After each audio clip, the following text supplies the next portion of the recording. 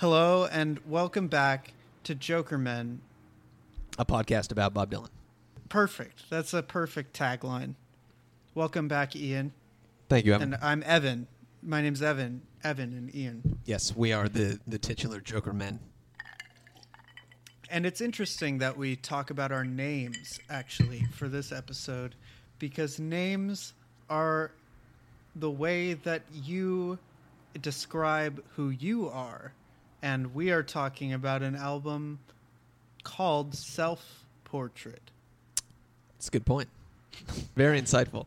Self-Portrait, the 1970 album by Bob Dylan. It was released... Are you ready for this? I think I already mentioned this to you, Ian, but for the listeners, wouldn't you believe that that album was released just yesterday? 50 years ago. Half a century.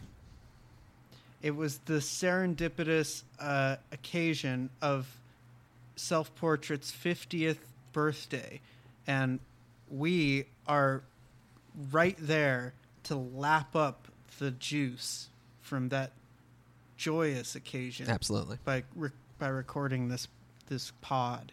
This cast. We're probably the first ones to do this is probably the first 50th anniversary retrospective of Self-Portrait ever recovered. We're breaking new ground here. The 50th album. This is the 50th anniversary. Yeah, this is the crystal anniversary or the diamond anniversary. I don't know. What do you want to call it? I think 50 is gold, isn't it? Well, that's very fitting actually, because it is. One of the songs on this record is about the gold rush, about the gold. days of 49. It's about gold. So on that note, on that sparkling golden note, I guess we have to begin. And maybe it's worth starting with a little bit of context about what is this record to you and me? To me and you. Well, to you, because you are first. Right. To I'm me, asking you, Ian, and then me, and then on the other hand, back to me. Sure. Yes. You as in me, and then me as in you. I see what. I see how that works. Call me by your name. Sure. Sort of thing. Right. Good point. Self-Portrait. I don't know. This is a funny one and a fun one. I think you nailed it when you said, "I don't know." Yeah, that's a good point. It's a land of contrasts, to use a term that some people say. Some of the songs are, I think some of the songs are legitimately up there with some of the finest that Bob has ever recorded, both in terms of vocal stylings and the actual lyrics and the recording and stuff, and then others, are the sonic equivalent of the painting of the actual Self-Portrait that graces the cover of Self-Portrait, which, for those of you who aren't aware, or I'm sure if you're listening to this you are, it looks like it could have been painted by, a kindergartner on their first day of finger painting class. Bob is not necessarily the most talented painter, I would say. Although I don't know, you're the painter between the two of us. What's your artist's perspective of the actual Self-Portrait on the cover of Self-Portrait? Well, as an aspiring painter, I actually think it's one of his best paintings. Really? And I say that just because some of the other paintings that have been that have dropped as Bob Dylan paintings are literally copies of other pictures or paintings, and that's a whole other can of worms. This one seems to, it's kind of confusing to me that some of his artwork seems to be just rip-offs of other art. We'll get into that later, maybe. Well, but maybe we'll talk about that when we get to the cover records. I guess he covers paintings also. Well, this is almost a whole cover record, but this is the introduction of Bob Dylan, fine artist. And I love the cover of Self-Portrait. It was apparently done hastily in about 5 minutes, so he said in a quote. But I think it really does bear a likeness to him, and I do think that there is something to dive into about what it even means to call this record Self-Portrait, to Right. have this picture, this rudimentary, this sort of outsider art looking self-portrait on the cover. There's something happening here. What it is ain't exactly clear. It's worth a little bit of exploration, I think, is what you're trying to say. Yeah, and I think, last time when we talked about Nashville Skyline, I was sort of trying to bring up this feeling about Dylan being in a sort of crisis of identity. And if that's the case, on Nashville Skyline, he kind of pulled that off a little Right. bit more smoothly. Whereas here, it seems like this album is an almost flippant statement about not knowing what he's doing and saying, I don't really care that I don't know what I'm doing, and I don't have to care. Fuck you. Right. It is definitely a fuck you. There's no question about that. Yeah, I mean, Nashville Skyline is a very cohesive sounding record. It's conceived as a kind of unself-conscious country turn, and it all works very well from beginning to end. It lasts less than 30 minutes, I think, like we talked about last time. But Just like good love making. Well, under 30 minutes. A tight 25. The length of a sitcom minus the commercials, 22 minutes on the dot. Yeah. Yeah, Self-Portrait, though, this is anything but a tight 25, I would say. No. It is all over the place, and I do think it is interesting that it's called, the fact that it's called Self-Portrait, right, I think there's something interesting just by that very nature. Like, this is really where the real Bob Dylan begins to emerge. Nashville Skyline and John Wesley Harding are absolutely different kinds of albums than what he was making before, which is why we started talking about Bob with those two records. But they are still kind of like, in some regards, like tacked on to the quote-unquote golden age of Bob, connected to the early mid-'60s shit that he's in the Rock and Roll Hall of Fame for. Well, there's still this idea that, okay, well, he knows exactly what he's doing. The next one is going to be, we're gonna have to really think about whatever it is. Right. Yeah, exactly. And this is where that assumption or that like default kind of attitude towards Dylan releases goes out the window, because I can't put myself in the mindset of the 1970 listener necessarily, but when I drop the needle on this and I hear all the tired horses starting things off, I can only imagine how confused I must have been, if not outright apoplectic. An interesting thing to wrestle with or to think about. When you talk about the real Bob Dylan emerging with this record, as you know, dear listener, we don't talk about the early records on this podcast. I think a reason why it's impossible to really talk about those in some sense, it's in a different class. And that's not lost on Bob Dylan. Bob Dylan knows that those records are something else, something kind of untouchable. He says basically, this was an interview in the early 2000s, that he forgot how to do this. He forgot how he was doing those songs. He didn't know how he did It's All Over Now, Baby Blue, or Visions of Joanna, or Sad-Eyed Lady of the Lowlands. And I think everybody can relate to feeling so inspired at some moment, like taking acid, feeling like everything's coming together and you've figured it out. That doesn't last forever.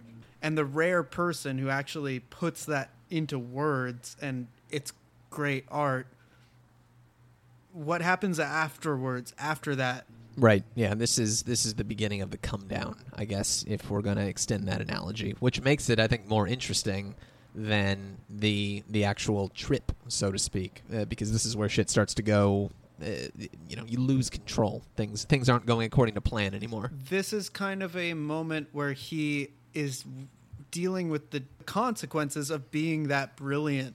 Another artist might have done Nashville Skyline, done a sort of commercial country, easy country record, and then just done another one of those. And in some ways, that's what this is, what Self-Portrait is. But it's done in such a way that nobody could ignore how tossed off it is as a gesture. Yeah, there are parts of the record that are a direct extension of what was going on with Self-Portrait, with Nashville Skyline. But then there's also like 3 other records that are crammed in here at the same time, and it's all kind of haphazardly arranged. As all great double albums are, I think there's tons and tons of just chaff, basically stuff that you can disregard if you're a record label guy. But Bob, the man, the legend that he is, wasn't going to allow that to happen, and so that's why we end up with 2 versions of Alberta, for instance, and 2 versions of Searching for Little Sadie. Right, exactly. Or there's a literal quote here from Bob Dylan. He says, "I mean, if you're gonna put a lot of crap on it, you might as well load it up." Regarding this record, he's got a good point. That's kind of the defining ethos of America over the last however many years. If you're gonna give them crap, you at least give them a lot of it. Supersize me, baby. This is the Supersize Me Dylan album. This is sort of him saying, "I just want a lot. Just give me a lot." It's the Big Mac supersized meal. The previous records, those are your filet mignons and your crab louis and your Earth Cafe kale salads. The heights of fine dining. The kidneys with bacon at Musso and Frank's. At Musso's, right? Exactly. Yeah, I remember when you got those. I get them every time I go. But this is the very opposite. This is just you hogs want to slop at the trough. So here's a whole trough full of slop. Yeah, this is the trough slop bucket of Dylan. We begin this record with All the Tired Horses, which I feel kind of wrong going from calling it a trough slop into talking about this song, because I agree. I think this song, honestly, more than anything else on this record, shows serious effort and thought, even if it's in a strange direction. This is a beautiful gem that's very highly polished, and that's how you start this thing. Right. A song that does not feature Bob Dylan. Exactly. It's almost as if, we talked about on Nashville Skyline, the beginning of that record, he's deliberately trying to fuck with the listener and be like, all right, you're expecting a Bob Dylan record. Well, here's a song with Johnny Cash singing half of it. And then if that wasn't enough for you, now here's a song where I don't even sing on it. So now, starting off Self-Portrait, how can he raise the stakes even further and fuck with people, to the next level? Here's the answer is that it's a song that is not an instrumental, but he also doesn't sing on it. Correct, exactly. He's got a sort of angelic sounding kind of choir of female voices. 2 women, 3 women. Kind of, is it 2? Is it 3? I don't know. You're the one with the fancy recording sessions book. All right, let's crack open this tome. It almost has a sort of hymn-like kind of feel to it. It's very Zen sounding to me. It feels like a mantra that you can just repeat, again and again and again as the sun fades off in the west, casting longer and longer shadows.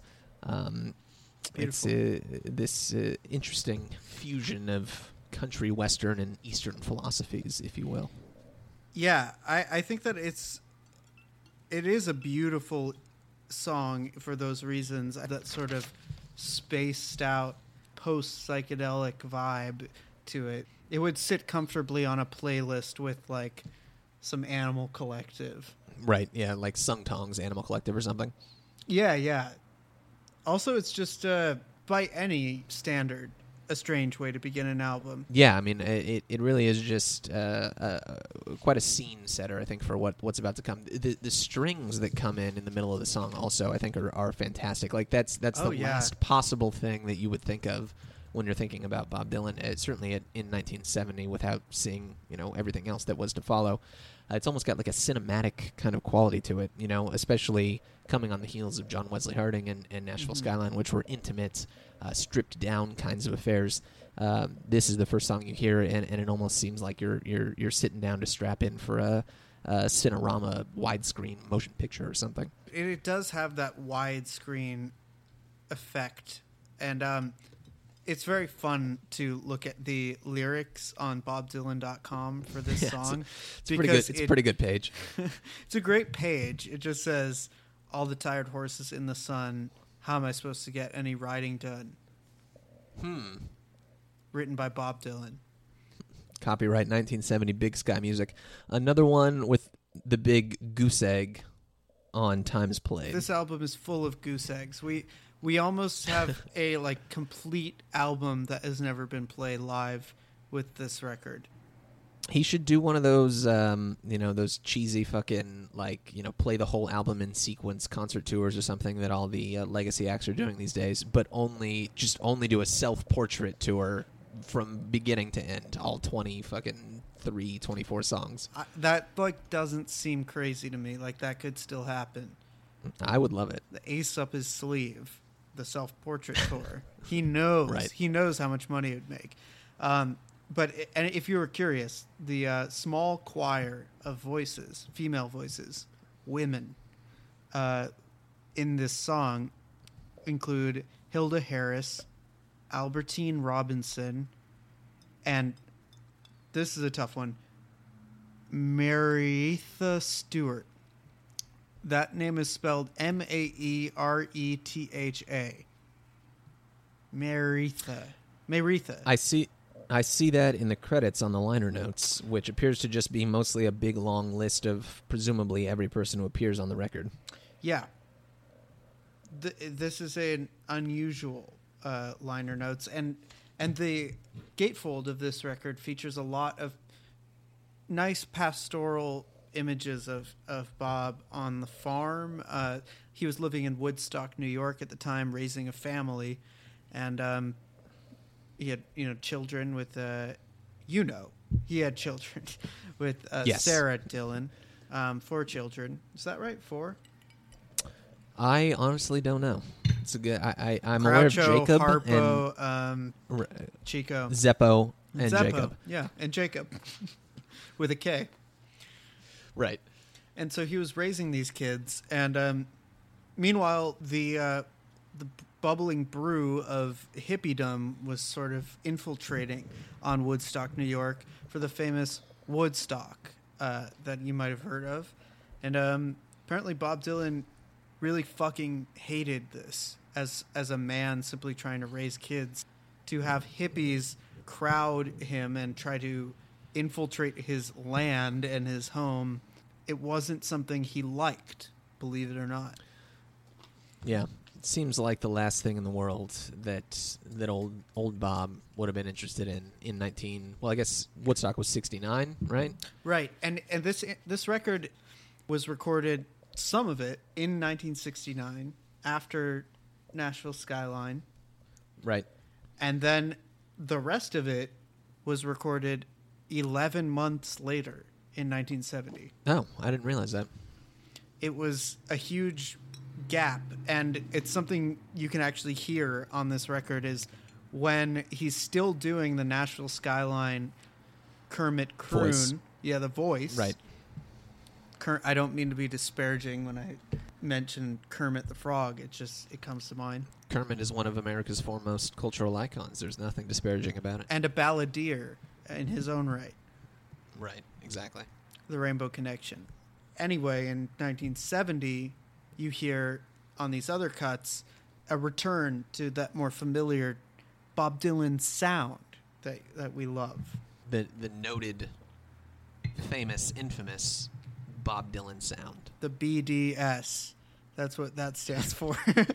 That's exactly what that sounds for. Yeah, for some reason, all the people in Israel are extremely anti the Bob Dylan sound. I can't quite put it they're together. very Nashville Skyline type people. The Israelis, Right. they prefer when he changes it up. They don't like that classic BDS. The classic BDS, yeah, they're anti-BDS. Some people even claim that it's anti-Semitic, which I don't understand because Bob himself is a Jew. Although I guess when he converts to evangelicism, then he starts going off the map. Do you think Bob's ever been to Israel? Some of the shots, the promo shots for Joker Man, and for Infidels, were actually shot in Jerusalem Really? and are in and around Israel. Yeah, so he's absolutely been there. And Joker Man is the song that this podcast is named after because it's one of the greatest songs ever written. And I think with that we can move on along because we have a lot of ground to cover with this double album. That sounds okay to me. I just, I guess before we do, I just Googled Bob Dylan Israel, and I'm seeing pictures of Bob Dylan and Akipa at apparently at the Western Wall. The Wailing Wall. I'm going to throw out all The the Wailing Wall, all the excuse me. alternate Jewish terms. You say Kupa, I say yarmulke. You say Western Wall, I say Wailing Wall. Is one more valid than the other? I just think Wailing Wall sounds a little cooler, and yarmulke sounds, frankly, a little bit better than Kippa. But I say, you know, I've said both. I'm Jewish. I can't speak as one of the chosen people, so I'm just trying to fit into your culture as best I See, can. I choose you, though, Ian. So I appreciate that. there we go. How's that? I like to think of myself as the Jewish Rachel Dolezal. Is Rachel Dolezal Jewish? Well, no, but she's elected to claim African American identity for herself. Yeah, so but I are you would sure like that to she's not elect, Jewish too? She might actually be. That's a good question. Dolezal. Yeah, I don't know. Is that a Jewish kind of name? She looks a little Jewish to me, and to me she kind of just looks like Janice Soprano. She does have a Janice Soprano vibe. Absolutely. Anyway, the next song on the famous album of Self-Portrait. Self-Portrait is Alberta #1. Alberta #1, the first version of Alberta on this record. The first of two, exactly. Yeah. Probably the version of Alberta I prefer, I would have to say. Oh, you're an Alberta 1? I'm an Alberta 1 guy, but that might have something to do with the fact that by the time when you get to Alberta 2, it's been 24 songs, and you are kind of ready for the Self-Portrait experience to conclude. Yeah, you're ready for Alberta None. You're ready for Bob Dylan to make a new record. Right, yeah, I don't need to hear about Alberta and her hair once again at that point. But I don't know. Do you prefer Alberta 2? I frankly, no. I like Alberta 1 more, I think. But all right, you heard it here, folks. God, this I don't this wanna- is a firmly Alberta 1 podcast. I don't want to commit to that. I'm going to say that I actually like Alberta 2, just so that we can have a sort of balance of Alberta homeostasis on this Interesting. episode. Because after all, there are two versions, and they both come from the maestro. That's true. Alberta, this song is just regular. It's sort of a song about a woman that the narrator wants, but he also wants her not to cut her hair. And that's the central conflict of the song Alberta, is that he wants to love this woman, and yet he would prefer her not cut her hair. That's basically what's going on here, with noted impressive lyrics such as "My heart is so sad because I want you so bad." Right. That's why Bob Dylan is known as America's foremost poet. Well, you could say that sad and bad, who can deny the way that rhymes? And the answer is It sure does. nobody can say that it does not rhyme. And sometimes as a poet, you have to just remind people that you're driving the car, you're the one holding the keys, and you will rhyme the smallest rhyme or the biggest rhyme. Whichever, you'll rhyme whichever first word you want with whatever other word you want, and sometimes those are bad and sad. Yeah. Interestingly, though, this is the first appearance of Gold on the record, which will go on to have a much more central role a couple songs later. I wonder if he was going through kind of a prospector kind of phase during the recording and writing of this record. It seems that he was going through a lot of phases throughout this entire record. I don't think that this is a record of one phase. As we talked about, this album started its recording process in the year 1969 and ended up in 1970. In a way, it's a challenge to the listener, saying, well, why do you even care that it's the 60s or the 70s? Yeah, I think that's a good point, actually. Like this is the first record that really requires a lot of, you said it's a challenge to the listener. This is the first Dylan record in his catalog, sequentially at least, that requires a lot of effort, I think, on the part of the listener to defend it. Yeah, he's making you work for it.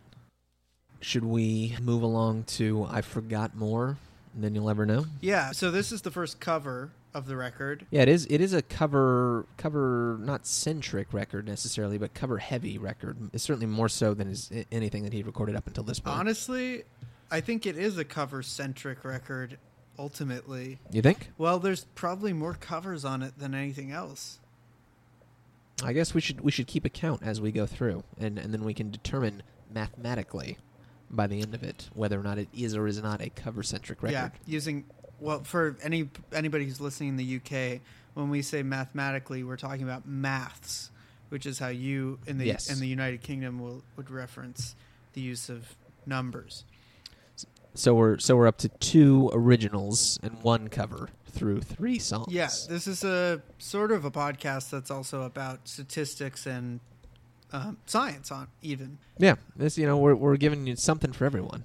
With "I Forgot More Than You'll Ever Know," track 3 on Self Portrait album, I really love that lyric. I think that when I hear this song, I think, okay, Dylan just really caught onto that line and thought, rightfully, this is a great line. I forgot more than you'll ever know about her. He's talking to someone who's been with the lady he used to go with, possibly, yes. Implied used to go steady with, and who broke his heart. And he's saying a line which, if you don't think about it too much, just accept it on its own ground, is really kind of a cool diss in a way. I've forgotten more than you'll ever even know about this woman. About this woman, yeah. Clearly, he doesn't think very much of her new suitor. It's a very simple kind of song. I think as we see with most of the covers, he tends to pick simpler, kind of more traditional sounding songs, which I guess gives you a pretty straight through line to the more recent cover records that confounded so many people upon their release. Clearly he's been doing this kind of thing for 50 years, right? At this point, this song actually reminds me a lot of "I Could Have Told You," a song that he covered on one of those recent cover records. Triplicate? Was that appeared? Either that or Fallen Angels. It's not on Shadows in the Night. Right.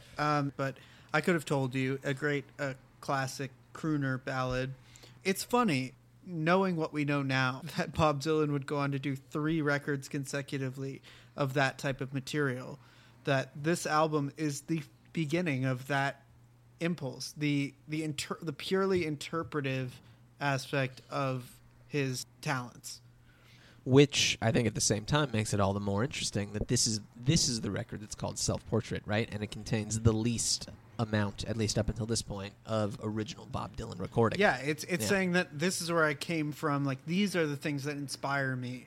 Not being shy about other people having come up with great lyrics in the past, that he's, kind of humbling himself for the first time to interpret these, as opposed to just being like, well, I'm clearly a genius, I'm going to come up with a new way to talk about love and loss. Interestingly, I Forgot More Than You'll Ever Know has been played 54 times in his catalog. First played February 1986, last played August 1986. I wonder if there was something that was going on in 1986 between February and August that was making this song particularly resonant to him to be playing those 54 times, because apparently by the time he reaches August 7th, 1986, this song has been discarded permanently from the live discography. Permanently, it would seem, but, it could come back any day now. If somebody else hurts Bob, and we will protect Bob with everything we can do. You better not. Absolutely. You better not make him play this song again. If he plays this song again, I know somebody harmed Bob. You're in trouble. You're in big trouble, and you are against the creed of this podcast. Next song, I think we can move on. I think so. Days of 49. Okay, so we have 0 times played, according to BobDylan.com. He's never played this song. I can't say that that's the wrong decision. I must say this is the first one on the record that when I get to, I'm like, I don't know that I need to hear this for how long. You don't like Days of 49? This is a long.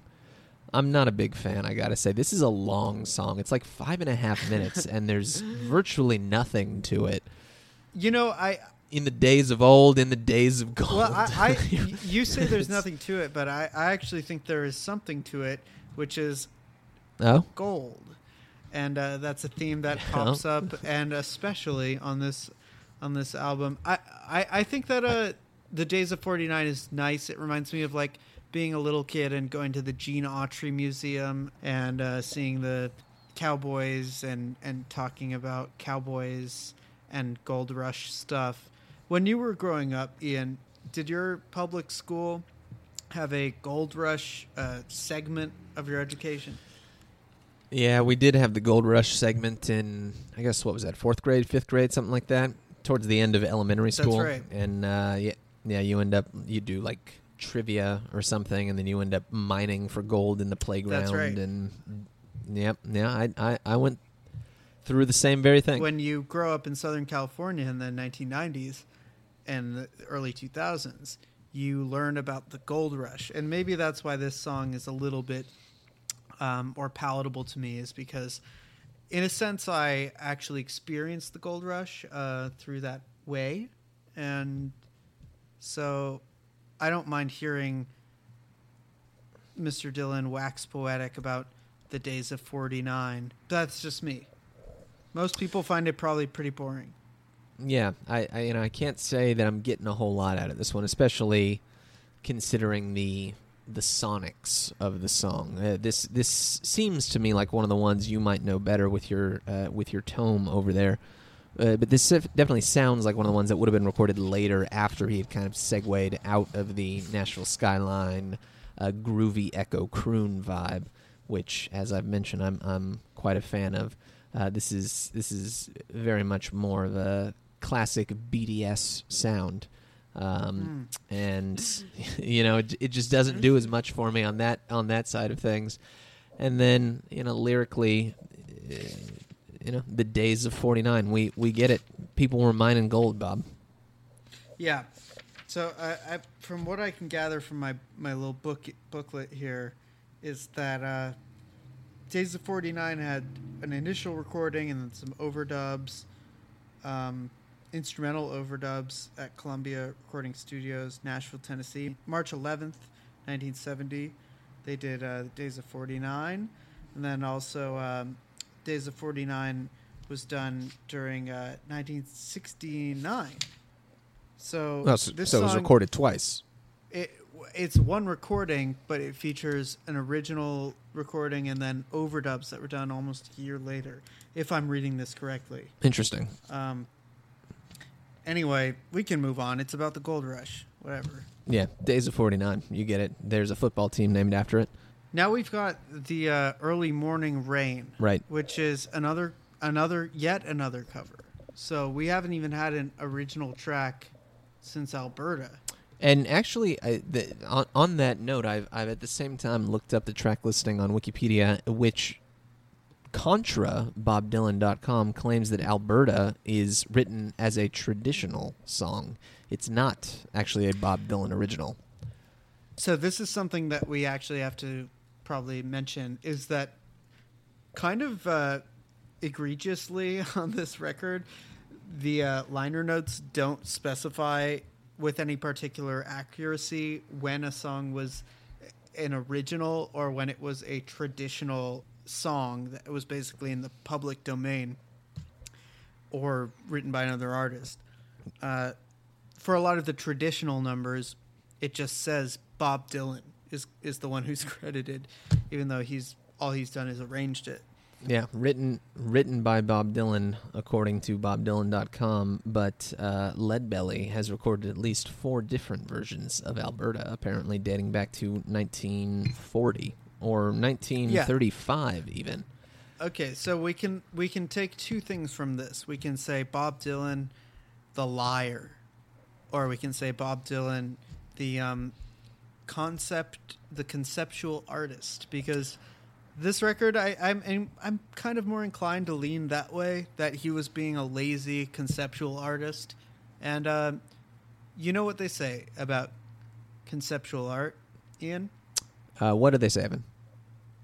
They say it doesn't matter if it's lazy, it's still conceptual. that's a pretty good saying. And I think that's what we're dealing with here. It doesn't matter how mad it makes you.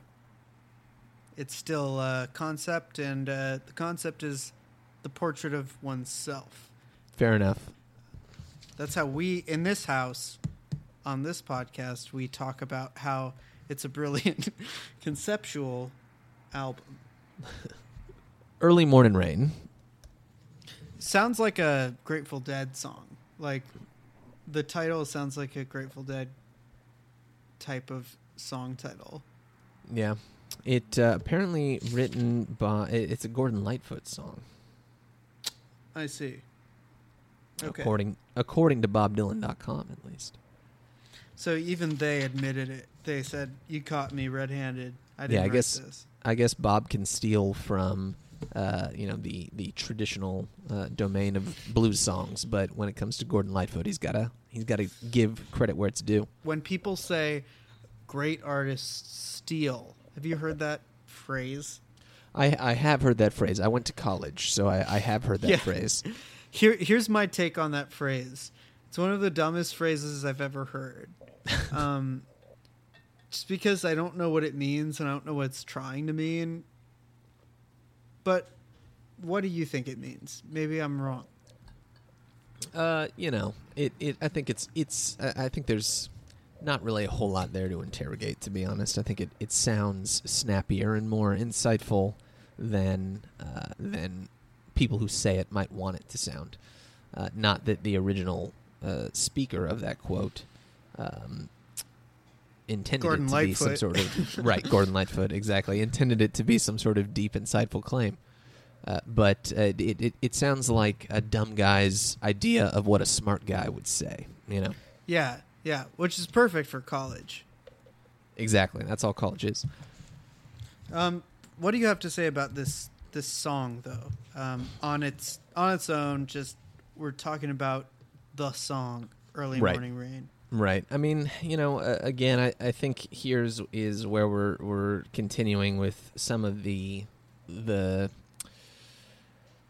less fertile periods of self-portrait, I guess I would say. It's an up and down kind of record, which makes it exciting to listen to, because as soon as you get into this kind of stretch of the album where things are slowing down and you're not quite as fond of what's going on, you've got something else exciting to look forward to just around the corner. That's the strength of the double LP. That's such a mess like this.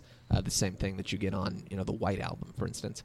But the Early Morning Rain itself, we're coming out of Days of 49. I'm ready to kind of get along to side 2 by the time this strikes, if you know what I mean. Yeah, I have to agree. Although the title, Early Morning Rain, is something that's sort of nice to think about. It's like Down on the Cove. It's just sort of a nice image. It is a nice idea. I agree with you. It's a good idea, Early Morning Rain. But I don't know, just listen to it. It's fine. Not one of the most essential on the record, I would say, which makes sense. Gordon Lightfoot, he's fine, but he's no Dylan. Yeah, he's no. The next song is In Search of Little Sadie. That's number 6, and so you have 6 and Sadie, and that's another thing that you can kind of mark in your calendar. Right, on the Illuminati notebook. This song, I actually like it, even though it's a little silly, maybe. It happens twice. We should point that out. In Search of Little Sadie is written by Bob Dylan. Is that true? I don't know what to believe anymore. Well, I've now been forced to cross-reference BobDylan.com with Wikipedia.com, which once again says In Search of Little Sadie is a traditional song. Bob, what were you up to here? That's me coming out against Bob Dylan. I'm going to say, Bob, what exactly was going on with you saying you wrote certain songs? What is he up to? On the other hand, every time I do the political compass test, I end up on the libertarian left. Right. So I guess that's what this is. It's me saying, live and let live, Bob. You can do whatever you want. In Search of Little Sadie is about a man who kills a woman who he is involved with, and immediately goes to jail and regrets it. Yeah, it's about the world's worst criminal. Yeah, it's truly. It's about a criminal who says, I went out last night to take a little round.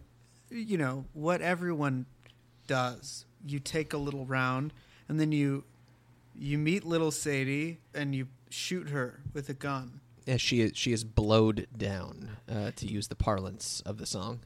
Blowed her down, except on the website, BobDylan.com, it says, and I brought her down. That's different. And I brought her down. It's what it says on BobDylan.com. Oh, yeah, at the top. Yeah. But I'm pretty sure in the record he says blowed her down. Well, I guess maybe he says brought her down at the beginning and then blowed her down later. I don't think he was particularly careful about the lyrics to this song. Which is just another knife in the chest of anybody who was really invested in Bob Dylan's lyricism at this point. It's like when you see a concert and your favorite song, the artist kind of fucks up a lyric, and you feel like, but I knew what it was. That's how a lot of people were feeling. That's a good point. But yeah, Little Sadie, I mean, it's...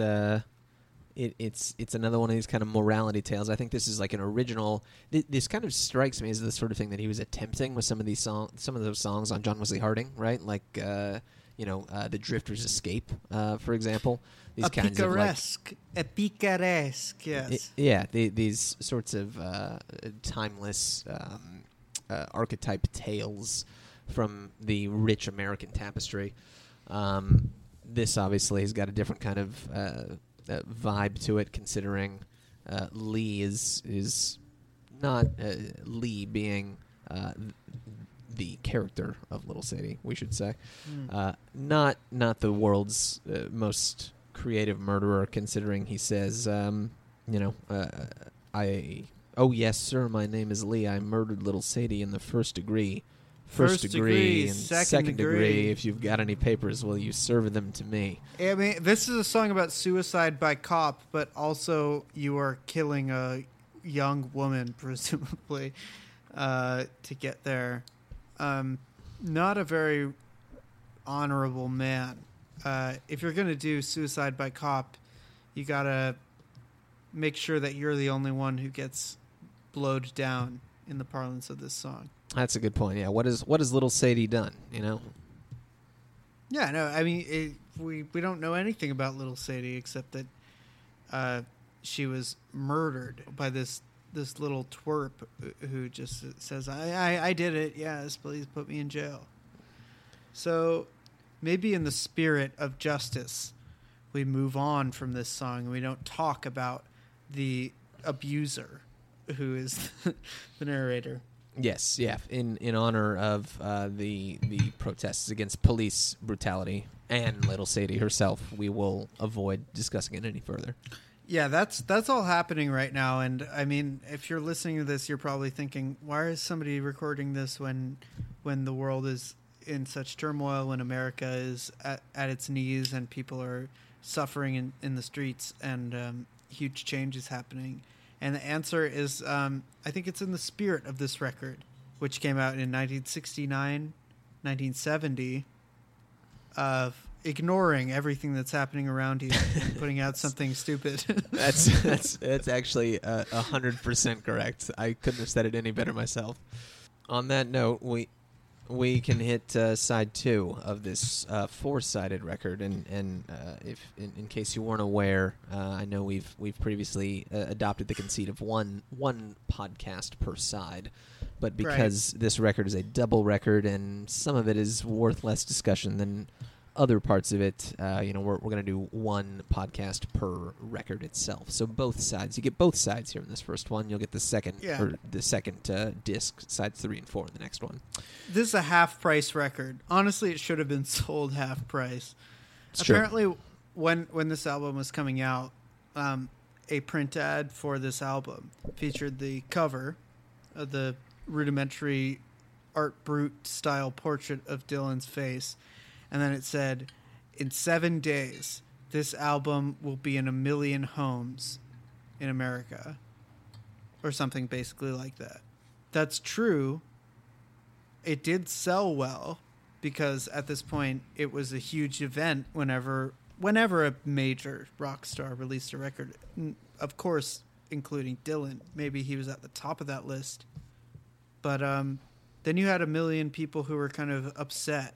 Most of them. Yeah. I guess we should mention the famous Rolling Stone review of this album, which begins with, we'll say at the same time, 1, 2. Do you know what he says? I actually don't have it. No.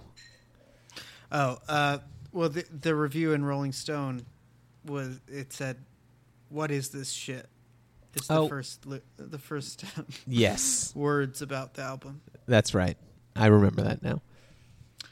And funny enough, that man who wrote "What is this shit," disparaging and slagging off this record, he went on to do the commentary for the Bootleg series for this another self-portrait, which came out a couple of years ago. Yeah, 5-6 years ago, something like that. And he seems a little bit repentant about his dismissal initially. That's usually how these things go. And in hindsight, you end up coming to appreciate what you had, even if you didn't appreciate it at the time. Right. You threw it all away. Well said. I think I've heard that somewhere before. I forget the name of that guy who wrote that. But you know what? Maybe we don't need to mention his name. He said, "What is this shit?" about this album. That's rude. And do better, you know? Yeah, you're canceled, whoever you are. Even if he wrote something later, years later, even if he was really seriously repentant and he suffered, some sort of problems in his career, I hope that he fucking dies. Yeah.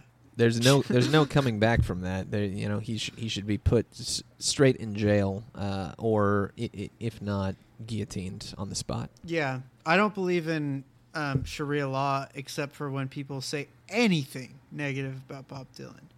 Next song we have on this album is called "Let It Be Me." Let It Be Me, and here's where we go. We're starting to go back up. This is one of my favorites on this record.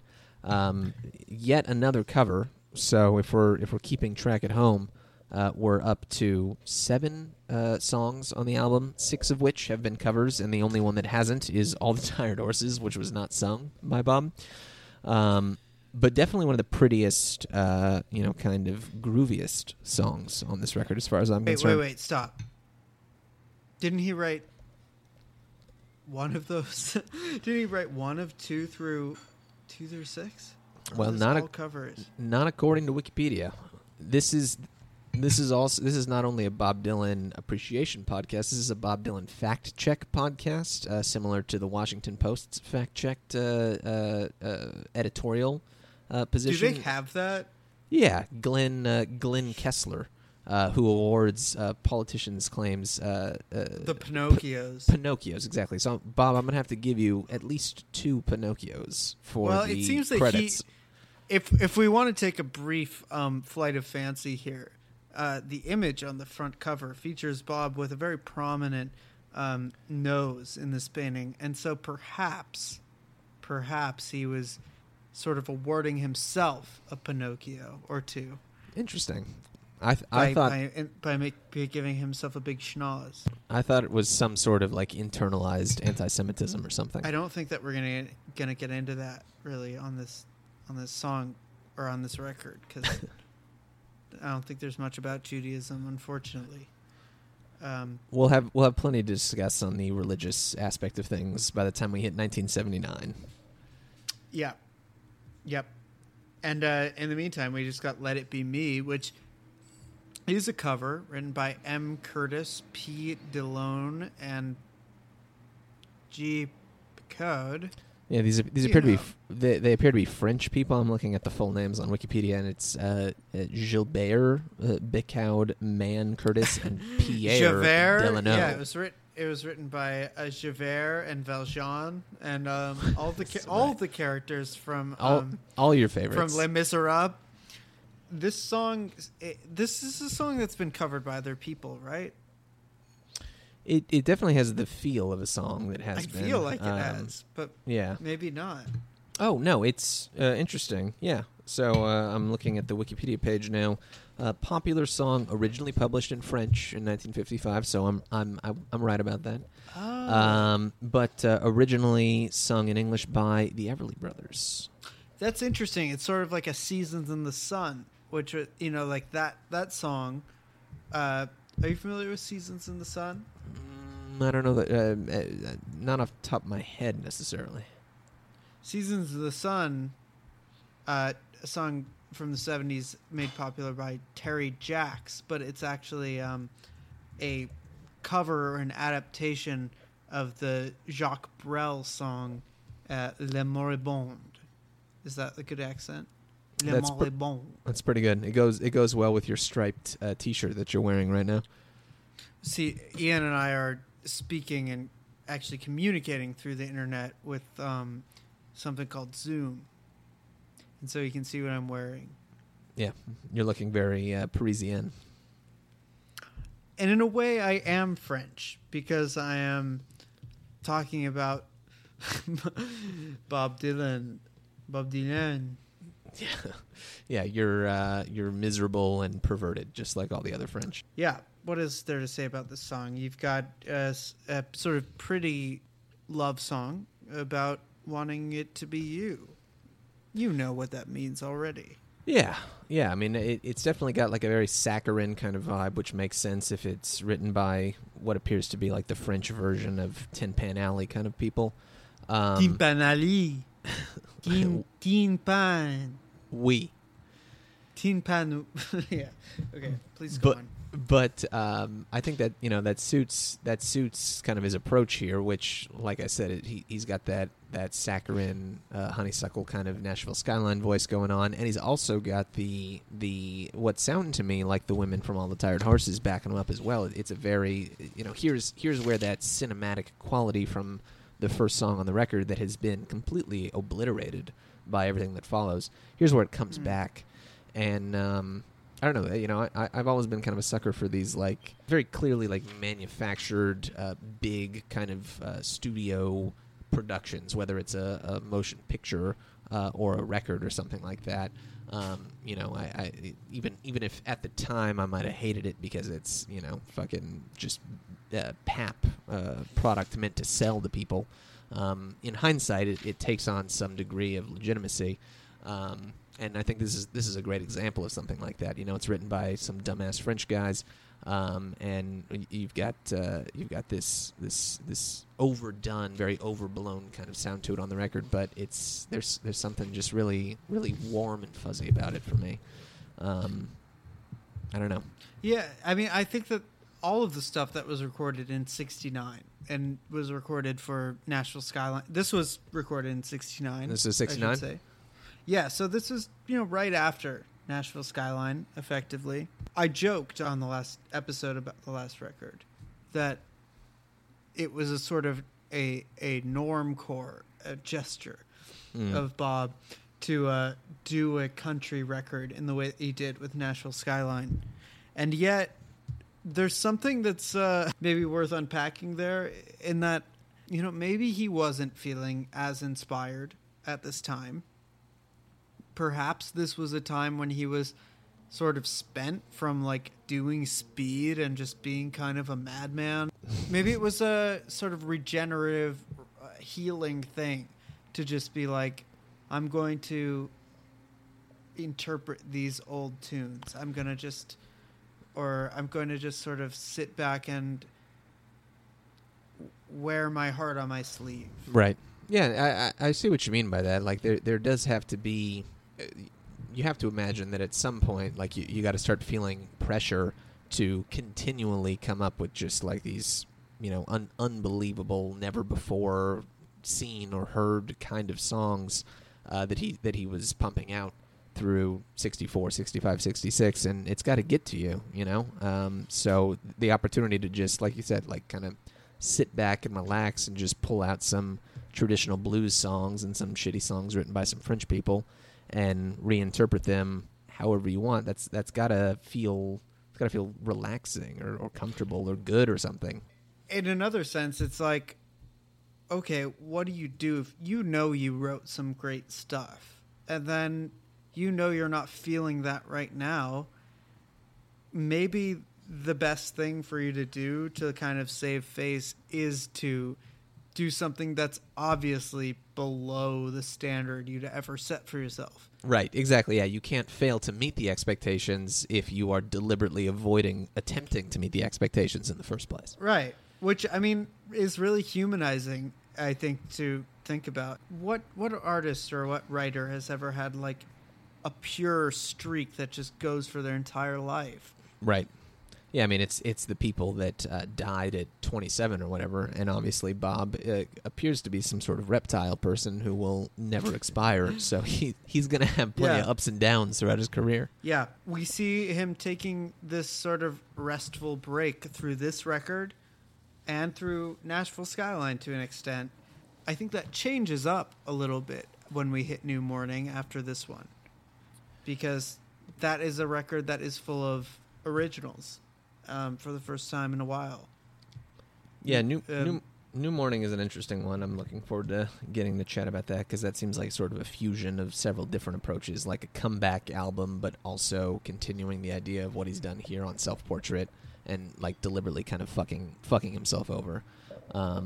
It's sort of a schizophrenic kind of approach, I think. But you know, we'll have plenty of time to get to that. After Let It Be Me, is that where we're at? That is where we're at. We've talked about our fondness, or at least my fondness, for Let It Be Me. I don't know if it's one of your favorites on the record. I like Let It Be Me. I think it has kind of like a really pretty melody, and it's just a nice love song. Very unpretentious and straight up. Yeah, makes you feel good. Even if it is a cover. Then we just have Little Sadie. Again, I cannot believe that we have a Little Sadie sandwich on this album. In Search of Little Sadie, Let It Be Me, and then Little Sadie. If you didn't get enough of Little Sadie last time, you're in luck because here's murdered her. Here's more. She already's been murdered. She's been killed by a gun, and now we're gonna just do it again. Not a good look, Bob. Yeah, do better. It's just a different version of Little Sadie. Moving on. Moving on to more important stuff like Woogie Boogie. Yeah, what a brilliant turn of phase by Nobel Prize winner Bob Dylan. Woogie Boogie. Yeah, Nobel Prize winner who did a thing where I did a thing where he said he murdered Little Sadie, did another cover, and then just did Murder Little Sadie again, and then a Woogie Boogie. Yeah, here we are to what is technically just the second original composition by Bob Dylan on the album titled Self-Portrait, and Woogie Boogie, of course, has no lyrics, no words contained within it, besides the title Woogie Boogie. Right, which it reminds me a little bit of Wiggle Wiggle, or from Under a Red Sky. Interesting. I guess he's into these sort of these baby words, sort of babies, these sort of stupid baby sort of goo goo themes. gaga sort of stuff. Yeah, we have Goo Goo Gaga by Bob Dylan, and it's number 9 on Self-Portrait, and instrumental track. But what does it make you feel, Ian? So here we are again. We've reached another kind of trough, I would say, on Self-Portrait by this point. Let It Be Me brings me back up, and I'm really psyched on that. But really, the rest of side 2 is just kind of one continuous. I don't want to say letdown, but certainly a descent from the height that we've reached. On the first song of this side. I'm glad that we've moved off of Little Sadie, I guess, at this point, but I can't say that Woogie Boogie is... I'm cracking myself up just saying Woogie Boogie. I can't say that Woogie Boogie is one of the ones that I'm coming back to, again and again here. Again and again. Yeah. When I get married, it's going to be Woogie Boogie. That's the first song. That's your first dance song. Yeah. Whatever. I like going back to Little Sadie only because we've got two times Little Sadie in the last 10 minutes of music. It reminds me a little of an Edgar Allan Poe sort of story. It's sort of like The Black Cat, or one of those stories where you have the telltale heart, a narrator who's committed a crime, and he's sort of emptying his soul onto the page. So, okay, why not do it twice if you really feel that way? If you liked it once, you'll like it even more twice. Yes. All right, Woogie Boogie happens, and then you have, I think, one of the sweetest and best songs on the record, Belle Isle. Belle Isle. Which says it on the liner notes that it was written by Bob Dylan. It was not written by Dylan. Yeah, it's a classic. It's a traditional. And for some reason, the website of BobDylanGuys.com says that this is an instrumental, and it doesn't include any lyrics. Yeah, I'm beginning to, at the beginning of this project, I viewed BobDylan.com as an unimpeachable resource, the Bible of Bob, so to speak, and I'm very quickly realizing that there's a little bit of some shoddy material contained therein. Don't trust BobDylan.com. Don't use it on your thesis paper as a source. I guess it fits in with Bob's career, because you can't trust Bob himself. He's a notoriously mischievous character who's constantly trying to redirect us, so it only makes sense that his website would be the same kind of resource. Yes, a puck-like being who sometimes just redirects your attention because he actually just didn't really care that much when he made that record. Right. So you're left to pick up the pieces like a absolute fool. You're peeping through the keyhole down upon your knees, as it were, at the inner workings of Bob Dylan and his artistic oeuvre. Belle Isle is a beautiful song about a Scottish babe. Yeah, about, presumably an isle that is pretty, as we note in the title, Belle Isle. Not only is the isle pretty, va-va-voom, there's a woman. So the return of, we see here, the return of Horny Bob. This is sort of a return of horny Bob Dylan. He says, down by the banks of Loch Erin, Eiron. Who knows how those where people speak? Beauty and pleasure were known. One evening for pleasure, I rambled to view the fair fields all alone. Down by the banks of Loch Erin, where beauty and pleasure were known, I spied a fair maiden at her labor. She's the bloomin' bright star of Belle Isle. And what more do you need to say? Bob, as this character, is horned up at this hot Scottish woman. And, maybe you have Nessie, the Loch Ness Monster, sort of peeking out of the waves, watching them smooch down along the cove, almost, along the loch. The cove of the loch. That's the kind of the Loch Cove, and that's sort of the type of song this Interesting. is. But the BobDylan.com just says it's an instrumental, so I guess that's cause enough to fucking move along. And the next song is called "Livin' the Blues." One of the other few original Bob Dylan songs. Yeah, if we're prepared to believe that, then yeah, this one is allegedly written by Bob Dylan. So this song starts with the lyrics, "Since you've been gone." Exactly. Kelly Clarkson. Was that her? Yeah, I think so. So Kelly Clarkson must have heard the song Living the Blues from Self Portrait. And since you've been gone, I've been walking around with my head bowed down to my shoes. Very sad imagery. And I've been living the blues every night without you. Is there really any point to reading the rest of the lyrics? I think that you get everything you can get from those first few. Yeah, Bob's here we are back to the old TikTok of Nashville skyline, happy horny Bob and then sad lonesome Bob. So previously on Belle Isle we had the former, now here we are on to the latter. Yeah, it's that classic tick-tock that we spoke of on the last episode of tick, happy, want to make love, and talk, unhappy, want to... Still presumably want to make love, but can't. Bob Dylan's discography is really the story of the virgin Bob Dylan and the Chad Bob Dylan, the two sides of his soul. Another side of Bob Dylan, if you will.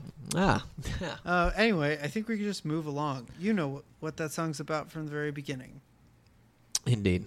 Which brings us to the last song of side 2 of this record. This is a song I'm not terribly familiar with. It's called Like a Rolling Stone. It's anyone's guess what that's sort of about and what kind of things he's trying to say with this. And so we're not going to talk about that song. I'll only just say that this is a version of this song that he played during the Isle of Wight Festival. A bunch of Dylan fans were really keen on having a big name for their big outdoor festival because they were thinking, how can we match Woodstock? And they did the Isle of Wight. And Bob Dylan showed up way late, and everyone was kind of pissed, and he did his versions of hit classics, but in his Nashville Skyline voice.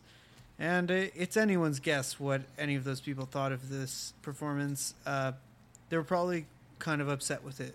But for whatever reason, a few of those cuts end up just straight up on this album.